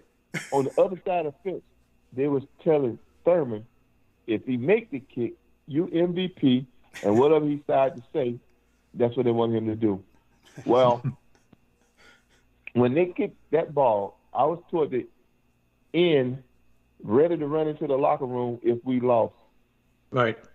I saw Thurman, Andre Reed, who was the other receiver? The tall one. Lofton? Lofton, next, Chris. Lofton, James Lofton. Yeah, thank you. And James Lofton and the coach were all holding hands. Right. When that ball was kicked, that ball was straight down the middle. They started raising their hands. And at that point in time, I turned away from looking at them, and I looked back up at the ball, and I saw it drift to the right. And I said, holy jeepers, they missed the field goal. And Disney was behind me saying, you MVP, you the MVP. Say, I dedicate this win to the troops. They followed me on the field. The game wasn't over because we had to go back out there for 2 seconds. How crazy is that? Otis, obviously a great moment for Giant fans and a great moment for you, dude. Being MVP, steamrolling guys. We all know about the Kelso, but just so many great moments from you as a Giant, you know. Look, Otis, I remember when we played against you, every time the Giants would have to play the Cardinals, my biggest fear was you. How are we going to stop that big man with the feet? That's what I used to say all the time. Wow, thank you. It was a pleasure to watch you play football, my man. It's even more of a pleasure to talk to you because you're a gentleman. Just a quick story, Otis. My dad met you back after the 90 Super Bowl win. There's some kind of business function. He worked in Manhattan for some stock market, and Banks was there, and you and a bunch of other guys. Jumbo was there, and I remember him telling me what a class act you were. It was some kind of luncheon at the stadium. Anyway, I want to say thank you, Otis, for being the man that you are, and you know what you've been for the Giants. And my last question to you, Otis, is I always like to ask this because you know it's Parcells, so I have to ask you, Otis. Give me your best Bill Parcells moment, funniest moment.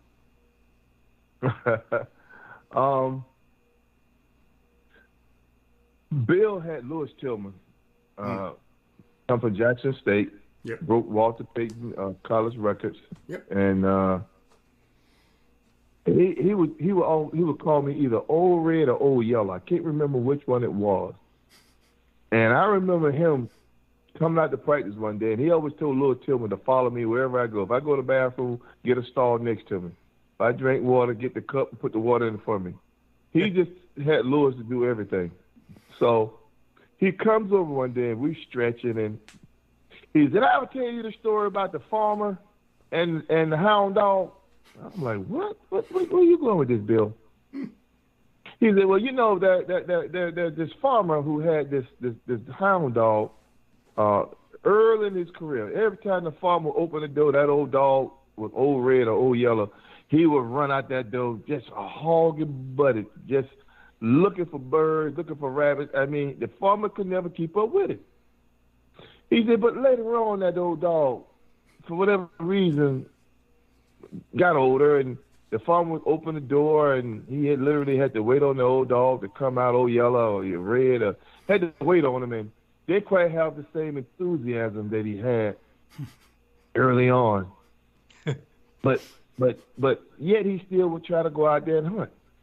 He said, "But then that farmer went and got him a little pup. And that little pup reminds the big dog what it was like to be king of the house. So every time that farmer would open that door, that young pup would just run out there and ready to hunt and just show all kind of enthusiasm like it was in the days when Old Red used to do that." He said, "But after about a couple of weeks, I would open up that door. That farmer would open up that door, thinking that little pup gonna be the first one out the door. But old Red was the first one out the door.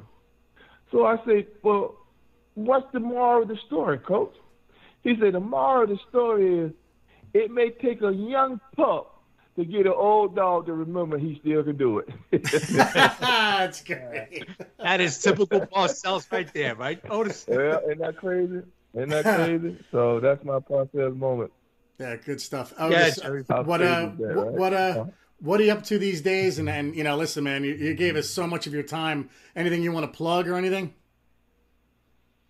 Yeah, man, listen, there's a company called Tridelics. Lawrence Till and I are partners in the company. It's Okay. Tridelix, Tridelics. Okay. It's a sports company that has taken 3D and converted to 5D. Wow. And it's animated shadow box type photos. You got to go to the website, look it up. It's Tridelix.com, Tridelix, Tridelics. And LT tells people Tridelics is a 5D company. And here's how he explained it. 1D is your head moving left to right. 2D is your head moving up and down. 4D is your head not moving. No, 4D is BS and 5D is Tridelics. That's great. Well, I'll tweet the company too. We'll let everybody know. Yeah. So it's Tridelics. Yeah. So that's how he explained it. Left to right, up and down, side to side. 4D is BS, and then 5D is Tridelics. That's awesome. Only Lawrence. Only Lawrence. That's right. Only Lawrence. Listen, man, this has been an absolute honor to give us over an hour of your time. You know, the good thing about this one is, Otis, this episode is all you. So we're just going to do a quick intro, and then it's like, there it is. You have the Otis Anderson interview.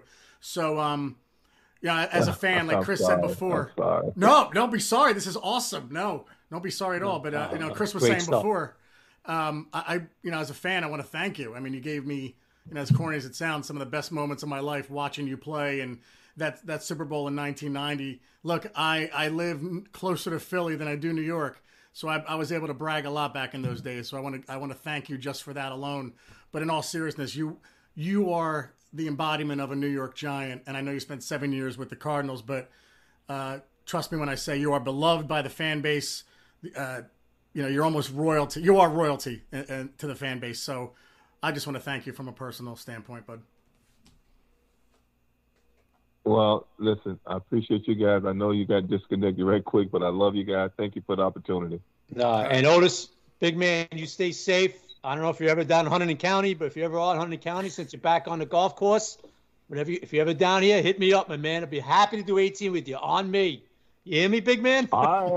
Listen, I'm going to hold you to that. So when I get off the phone, you send me how I can reach you, because I'm going to sure enough take you up on that, big guy. Tell you what, I'll DM you my cell phone, whatever you're down in. Where are you in Jersey, Otis? I'm up in Caldwell, New Jersey. All right, so you're up north. You're not far. You're a half hour away from Hunterdon County. And yeah, I know. Oh yeah. You down there with Mike Matucci. Mike Matucci's down that area. Yeah, he's down. Yep.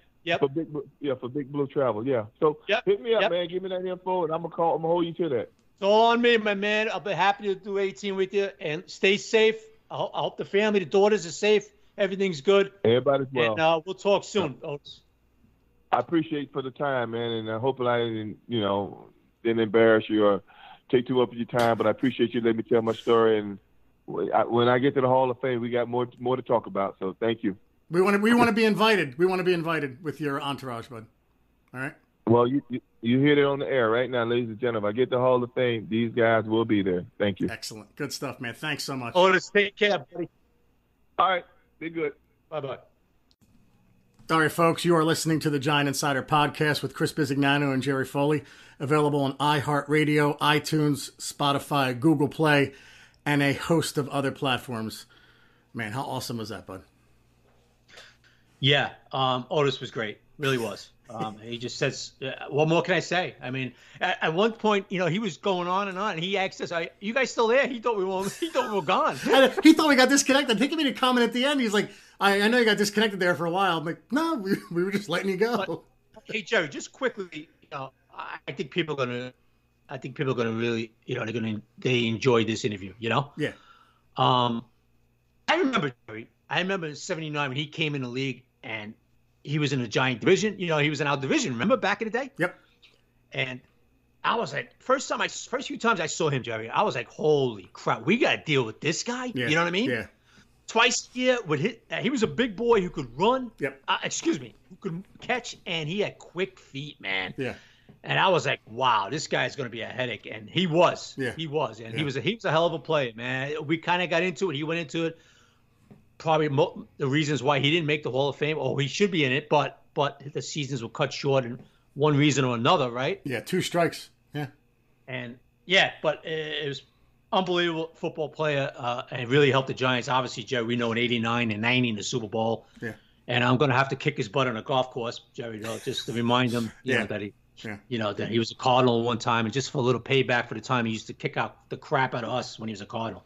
I didn't bring it up to him, but I remember when he scored a touchdown in '86. I remember even as a kid, my dad and I were watching. My dad was like, this is like a send-off for Otis probably, because they traded for him. He hardly ever played. He was sitting behind Joe Mars, who had like 1,500 yards in '86. And it was almost like, hey, man, all right, that's it for Otis. We got him a touchdown. That's very cool. Nice job, Giants, and we'll see you later. Yep. And then who knew that he'd still had game left and was still a very good player. 8,000 yards, right? A couple Yeah. years later. Yeah. Incredible. Who Yeah. would have thought that, right? Yeah. Totally a Parcells kind of running back too, right? Like, Oh, yeah. Parcells type of character, Jerry. yeah, absolutely. Good stuff. Good stuff. Parcells type character. I love when he said about Louis Tillman about you follow Otis everywhere, to the Yeah. bathroom. Yep. Yeah, that was awesome. Good stuff, man. It was. All right, let's get to Twitter questions. We got 56 responses today. Pretty good for the time of year it is and everything we're going through. The first one we'll lead off with is Sean Allen at Spa 32 Blue. Any insight into the rumors of the Giants having interest in Josh Gordon? Not sold on Gordon, but I feel like we need a big physical receiver as an option for DJ. Most of the receivers are on the smaller side. Just curious about your thoughts. Hashtag Buffoon Crew. No, I haven't heard anything about Josh Gordon. Haven't heard about interest or anything like that. So I know it was brought up, obviously, the connection with New England Judge and all that. But no, I haven't heard anything about it. Joey Z at Molten Centra 81. Is Chris still rocking the Ozzy Osbourne look, or did he finally get a haircut? Joey got the haircut yesterday, bud. Nice. Did you really? Yes, sir. How'd that feel? It actually felt weird. You feel lighter. First one in almost 4 months. No, it was good. I actually felt pretty good, man. So yes, Joey, yesterday cut off the hair, shorter now, compared to the that Ozzy look I had going. Joey Z, thanks for the recommendation on Alfie's in Wildwood. That was good, bud. Thank you very much. And Joey, I'm still waiting for the golf invitation, bud. That's right. Nice. Family Six Pack at Family Six Pack 1. Who is the biggest buffoon in Giants history? Player, coach, front office. Coach has got to be Ray Hanley's got to be coach. No, I think I would say overall. I mean, you took a Super Bowl team and destroyed it in 2 years. It was still a decent team in '93. I know they had Michael Brooks and some other Denver. Reeves went on that Denver spree when he came over. 91 was still the team. Right. Has to be Ray Hanley. Yeah. Wow. Tom at Tom Lapp, who is such a good dude. He's such a nice guy, Tom. Even though he gives me crap about, he's like, oh, I know you don't like Eli. And then he puts Eli in the tweet, like, at Eli Manning. I'm like, Tom, come on. Since you're most likely doing the podcast as I tweet, too late. No, you're not. Just want to thank you for the true diversion from reality. Yes, I do listen to each podcast more than once. Laugh every time. Don't change anything. At Bobaloo54, at Bob Sagendorf, our producer. So not a question, but thank you, Tom. And that's awesome. So Bob, and up in the judges' chambers up in Connecticut. Hope you're listening, pal. And Tom, thanks for tweeting at Eli. Let Eli know what the hell Jerry Foley's up to. Nice. There you go. Rob Cosis at Rob_K_JR. Hey, could you guys give us an update on Golden, like dates and what the likely outcome will be? I think you touched upon it in the last podcast. Yeah, it's just a certain date, right? If no one signs him, he's ours, right? Yeah, was it July 22nd? I think it's July 23rd, I believe. Yeah. Guys, they're just sitting back waiting to see if another team signs him. If no team signs him, he's a Giant for $4.1 million in 2020. Yeah. Which we kind of, right? I mean, that's what we kind of hope that happens, no? Oh, I want him. Absolutely. Yeah. Dude. Are you kidding me? I'll take him. I want him back in a heartbeat. Said it before. Yep. The Mecca of NYG, assuming the Giants run an odd front, who has the inside track to start next to Blake Martinez on the inside? Could someone like Lorenzo Carter move inside and compete with Mayo and Connolly? Can't wait to hear from Otis. Oh, thanks. I would say it's Connolly's job to lose as long as he's healthy. Yep. I don't think Carter's not moving to the middle. I don't know when that started, and it's not going to happen. Nope. I would say beginning of camp would probably be Mayo with the ones until Connolly is 100% or works the rust or works his way back in. But against the Steelers opening night, if Connolly's back health, I would expect him next to Blake Martinez, Jerry. I agree. Texas Wine Lover at TX Wine Lover. Why do quarterbacks, good question. Why do quarterbacks need to point out the Mike linebacker before the start of every play? Hashtag Buffoon Crew. It's blocking schemes. Texas Wine Lover, if that's your real name. It's blocking schemes a lot of times it's for the guards and tackles, especially on a pass play. The middle linebacker is not, the Mike is not always the middle linebacker. Could be the weak side or strong side, depending on how the alignment of the defense is. For some reason, and it's not, again, I was going to say I'm picking on Eli, but I remember when Eli was a rookie, yelling out who the Mike was against the Ravens, and they kept yelling, "No, I'm the Mike. No, I'm the Mike." All the players were yelling it back at him. Yes, that is a true story. They do like them, not just Eli.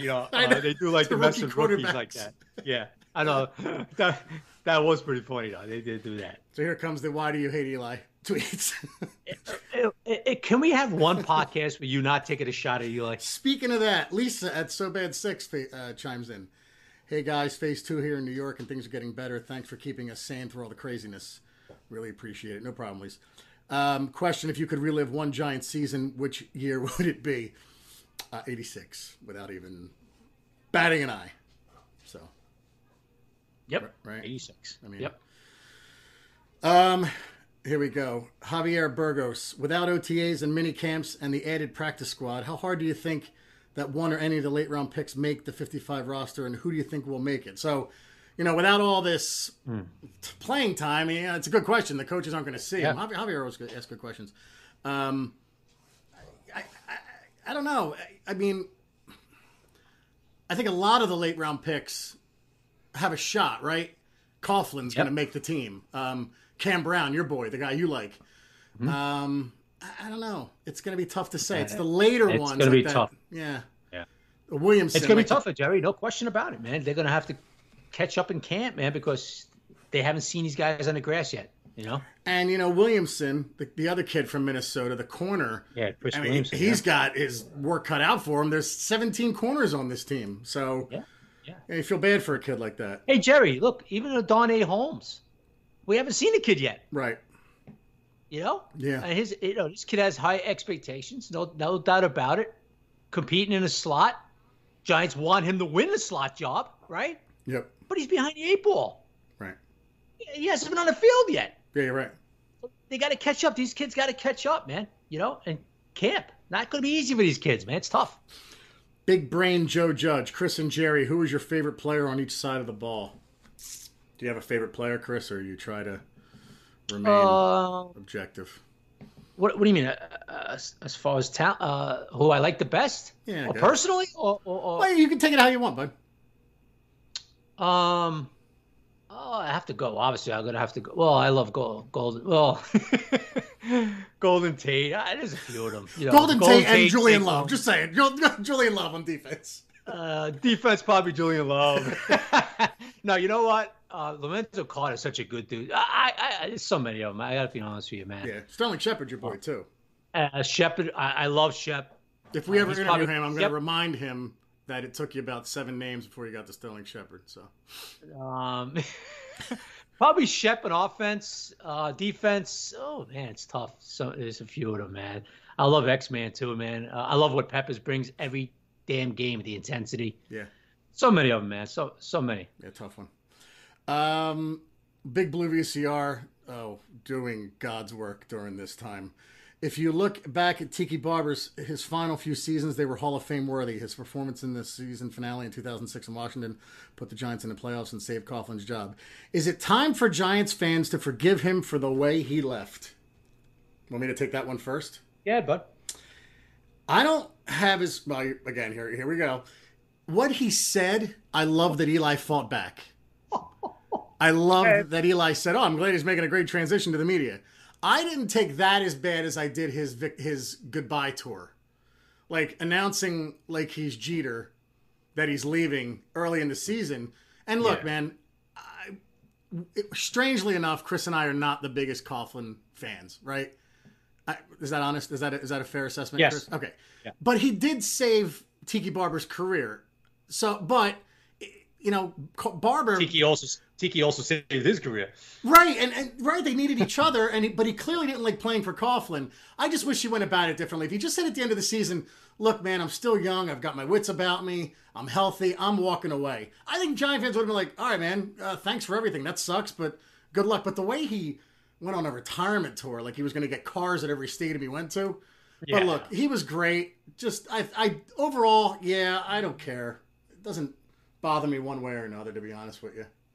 Well, that's because he took a shot at Eli, so you kind of like it deep down. But look, even the Eli thing, I don't like what he said about Eli. But I think that might have came out wrong in a way. Right. I don't think he was really looking to make a personal attack on Eli. It just came out like the guys can't talk as a leader.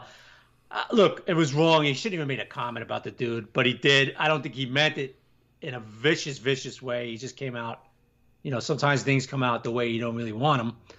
Although with you, Jerry, with Eli, it comes out exactly the way you want him. So untrue. But listen, he had a great run with the Giants those 3-4 years, man. Now, he had over 10,000 yards, Jerry, rushing? Yeah, I'm pretty sure he had 10,000, yeah. Yeah, I mean, that's like we talked about with Otis. That's like the magic number, you know? Yeah, it should be. So he's a borderline guy, man, no question. It's funny, Otis Anderson actually responded to somebody's tweet saying, there are a few of us with the numbers and accolades that don't have gold jackets. Well, nice job, Otis. Let's put it this way. Yeah. Not people have listened to this Otis interview, and Otis is pissed, man. Rightfully so. He's pissed about not being in the Hall of Fame. He hopes he gets to get there one day. Deserves it. And he deserves to be in there, so. And by the way, if he goes, he said he's taking us, so. Hold him to that. Carson's Gatorade Dunk. Love the pod and the interview with Mark Collins a few weeks back. My question is, who would you consider our top 3 cornerbacks from 85 to the present? Thank you both for all that you do. Very welcome. I love these questions, man. I love the ranking stuff. I really do. You want to take that first? Or you want me to go? I'm going to go Sehorn, Collins, and when did Mark Haynes get traded, Jerry? 85, 80. No, before 86. Because or during the 85 season. He played in 84. He made the Pro Bowl. And I think he had 6 interceptions. Wow. I can't believe I'm naming that. Well, if he was on I got to look. If he was on an 85 team, probably those 3 right there. Sehorn, Collins, and Haynes. Yeah. And Eli Apple. 3. Right. Dave Thomas. I would go with those 2 as well. Collins and Sehorn. Unless I'm missing somebody. Am I missing somebody? Go ahead. Who you got? I like Philippi Sparks. Over who? Mark Haynes was a little. I started watching the Giants in '83. I remember Mark Haynes, but I thought Philippi Sparks was very good. He was a good corner. It's funny, dude. I loved the corners that we had in the 07 to 11. They weren't at that level, but I thought Corey Webster was very underrated. I guess I go with you. Excuse me. The question was top 3. I know. Not guys you liked. I know. I'll go with yours. I think Haynes was traded in '85, I think. I think he was holding Well, out. no, So was it at the end of '85, right? Because Mark Collins was basically given the job because Haynes was gone. well, it was Perry Williams and Elvis Patterson in '86. Collins was like the third. But Haynes was gone, right? Yes, So '85 was his last year. So I'm going to go with Haynes, Collins, and Sehorn. I'll go with the same. How's that? Nice job by you. No, yeah, I'm just saying.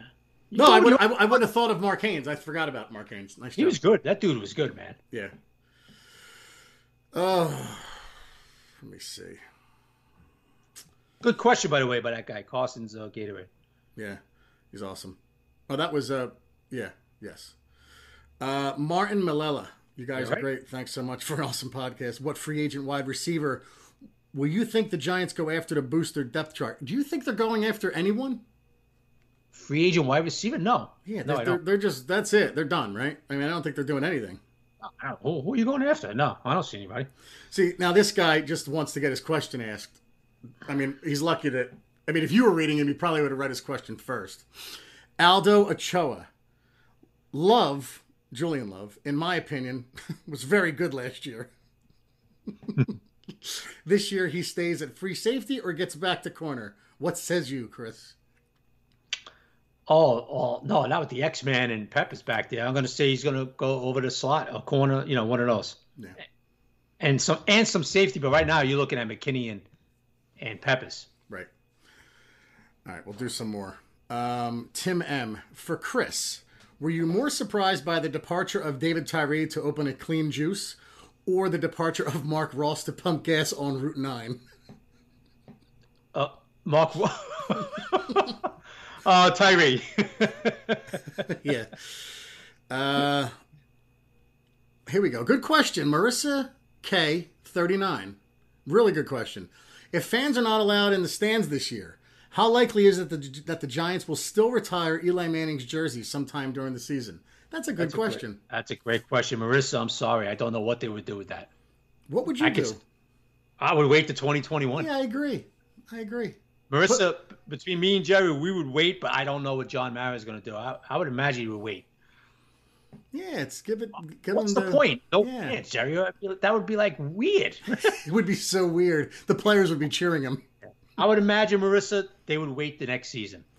Rob Ford with a wise-ass question. I love it. Jerry, yes. Just quickly, what if they allow like 30,000 fans or 25,000 fans? Nah, he deserves a stadium full. Yeah, I agree with you. I agree, dude. Yeah.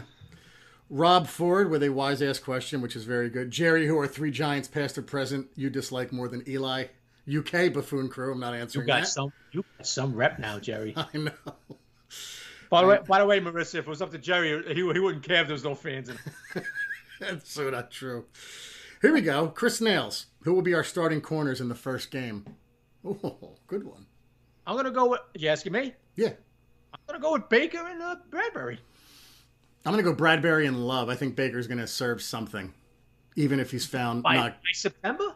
Yeah. Okay. I do. I think it's going to be Love and Bradbury, and Holmes will be in the slot. I'll even give you the slot guy. Boom. Oof. How about that? The Grant Haley or Ballantyne, they're still on the team, or one of them gets cut? Ballantyne's on the team. Grant Haley, as you would say, launched. Okay. Unless he puts on 20 pounds and becomes a linebacker. Here we go. Good question. Another good one. Gibbo at Brett_Gibson. Corey Coleman is on the bubble. Will his time at New England with Judge coaching be a positive or negative, or has he done enough to get over the work ethic questions, in your opinion? That's a great question, man.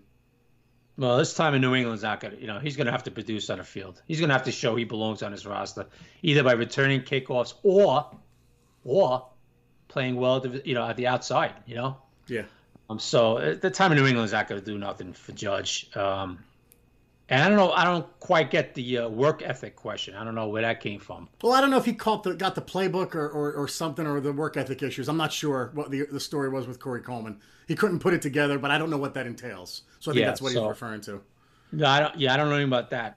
But as far as his time up in New England, that means nothing to Judge.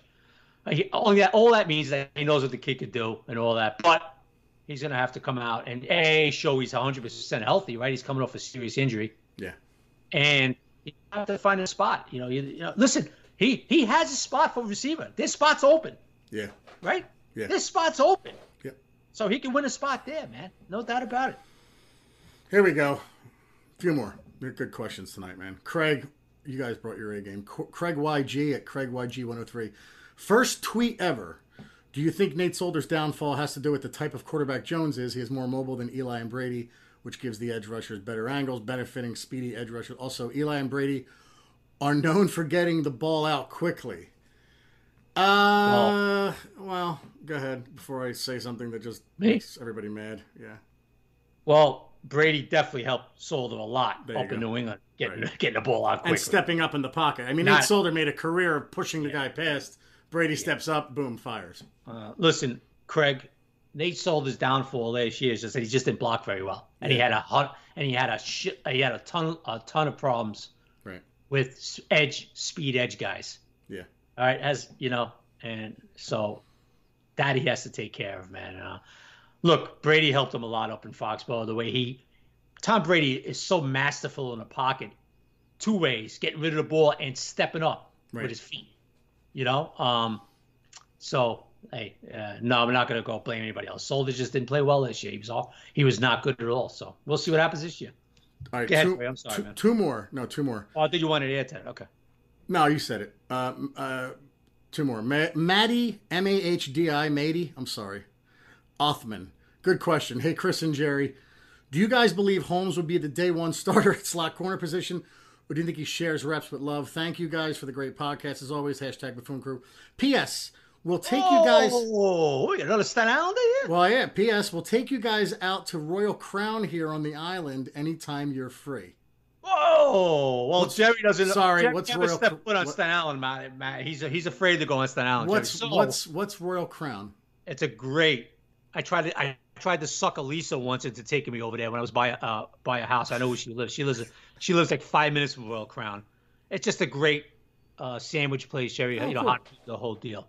Oh, nice. One of the best sandwiches there is. But Matt, I'm sorry if I say your name wrong. Maddie? Yeah, I'm messing it up too. Maddie, I'm sorry. Maddie or Maddie, I'm sorry if I say your name wrong. I will take you up in that because I'm on my old place, my old island a lot. But Royal Crown is great.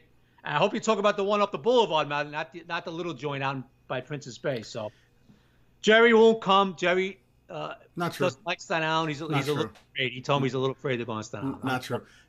I do. I'll give you a place though. That was Brooklyn. That was a great sandwich place. How's it compared to Del Fonte's? Oh, okay. Yeah, it's along those lines, Jerry. Okay, good. All right, there you go. See, I have some. There you go. Boom.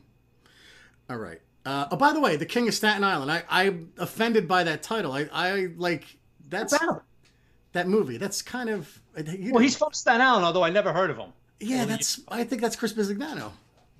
I would. Well, I don't know about that, but I never heard of the dude on Staten Island. So, but what is he trying to say? He was Mr. Staten Island, or was it just something about his father dying? Did his father die in 9/11 in real life? I think so. I didn't see the movie. Maybe it's about his dad dying, and his dad was a fireman. I didn't know that. No clue. All right. Two more. Promise. Mo Atwa, big time fan. Question: how confident are you with our backup tight end position? We can't rely on Ingram. Whatever we get from him as a bonus, do you think Caden Smith or Levine Tolo something will have a big role in 2020? Yeah, dude. Caden Smith is, to me, he's could be the starter. He was good. I'm fine with our backup tight end. I'm more concerned with behind Caden Smith. I like the way you put Levine Tolo something. I know. How funny is that, right? Well, I think you're going to like the big boy Levine. He could block a little bit, and he's going to be a target in that red zone. It's a big boy, Yeah. That's like when you said that's when you used to say Big George. The tackle, George. Big George. Yeah. Listen, I'm not going to go whatever we get from Ingram's a bonus. I'm not going to go there yet, but I understand what Mo's getting at. Hey, listen, I like our tight end position this year, Jerry. Why is that, Chris? Why is that, I guess Chris? You don't want to answer me, so I'll answer myself. Why is that, Chris? Well, I'll tell you why, Jerry. That was it. By the way, that again, I've said this before. That was a Don Rickles move.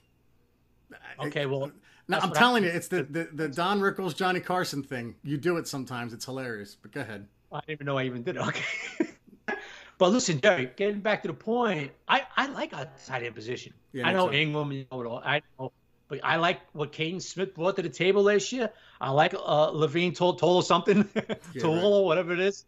Okay. I think we're looking pretty decent at tight end position. Now, that'll drop if Evan gets hurt again. Right. But right now, on paper, going into 2020, I like the position. All right. One more. I guess you don't not even like respond. No, I told you. No, I said it first. Caden Smith, I'm very happy. No, I like it. We'll go one more. Easy Peasy at EZAESQ. While Eli is the greatest quarterback in NYG history, right, Jerry? His career stats are borderline for the Hall of Fame. I didn't say that. You said that. The 5-year Hall of Fame waiting period is meant to help give voters perspective. If Jones is great or terrible in 5 years, does that change the perception of Eli's career? No. And wise ass, I've said Eli is a Hall of Famer, and I don't know if he'll get in 5 years, but he will get in probably 6 or 7. But being that no one retired with him, it would not stun me if he got in first ballot. So there you go. It has nothing to do with what Daniel Jones does, right? Do you agree, Chris? Oh, I agree. Yeah, no, it has nothing to do with Daniel Jones. All right. Anything else, pal? Did you really mean what you just said, Jerry? I totally did, 100%. Totally 100%. Okay. That sound is my dog. Because earlier in the podcast, I mentioned that Joe Judge's comments about racial tensions and everything was so heartfelt. And I'm trying to really get a feel on you with that Eli Manning comment. Not quite sure it was heartfelt. Oh, it's funny. I'm like, wait, what? Totally heartfelt. What the hell? What are you doing over there? Are you following me? No. Yeah, my dog keeps coming in and out. I'm sure you guys hear her tapping. Yeah, listen, guy. Listen, before we go to the next podcast, we got to cut out the dogs. The doorbell's ringing. The phone's ringing. What's going on? Can you concentrate for like... Trying to. It's distractions. You don't answer me. I'm talking. I got to ask myself the same question. I got to answer myself. I'm looking down at the next question and you're talking to go, right, Jerry? I'm like, yes. All right. All right. In all seriousness, Giant fans, pray for Dalton Fox. His father is a follower of ours. Dalton's kind of like, we kind of adopted him as what, Chris? Like our mascot almost, right? And well, he's like, he's like our little, what can we say, Jerry? Like our adopted son. Yeah, pretty much. Right, man. And he's going through another round of surgeries, and he's got Ewing sarcoma. And, listen, kid is a fighter. We always say he's toughest kid I've ever met. And I've never even met him. He's everything's through Twitter. But, my God, what this kid is going through. So pray for him, Giant fans, please. Yep. They need it. So please. Yeah, very, very well said, Joey. Please, man. Please. This has got to be the toughest kid. This kid just spits cancer in the face, man. Yeah. Just incredible, man. The kid, bout after bout, and he just sits there and, like, dares cancer to be... smiling. It brings tears. I got to be honest with you, dude. Yeah. Just kid's smiling all the time. He's going through all these surgeries, and nothing can break him. The kid's got more balls than I'll ever have. Yep, 100% I'll right. ever have, man. Yep. So pray for the kid. And I know he just went to another surgery or something the other day, and yeah, we're thinking about you, Dalton. I got to get down to Virginia to see you, man. Absolutely. So good stuff, buddy. Well said. All right, guys. You know how to order the Giant Inside. I'm not going to go through it again. I'm not going to follow up with that. Everybody, want to go through it just in case somebody listens for the first time? I mean, what are we doing here? Well, okay. To order a subscription, go through it, please. To order a subscription to the Giant Insider, go to www.thegiantinsider.com. Go to magster.com for a digital subscription, and download the Giant Insider app from the App Store. Anything else, pal? No, that's it, man. Everybody stay safe. And we'll see you next week. Man, this one was long, almost 2 hours. Enjoy, guys. Might have to take a couple car rides for this one. Enjoy, everyone. Sundays are Giant days. Take care, everybody. Bye-bye, everybody.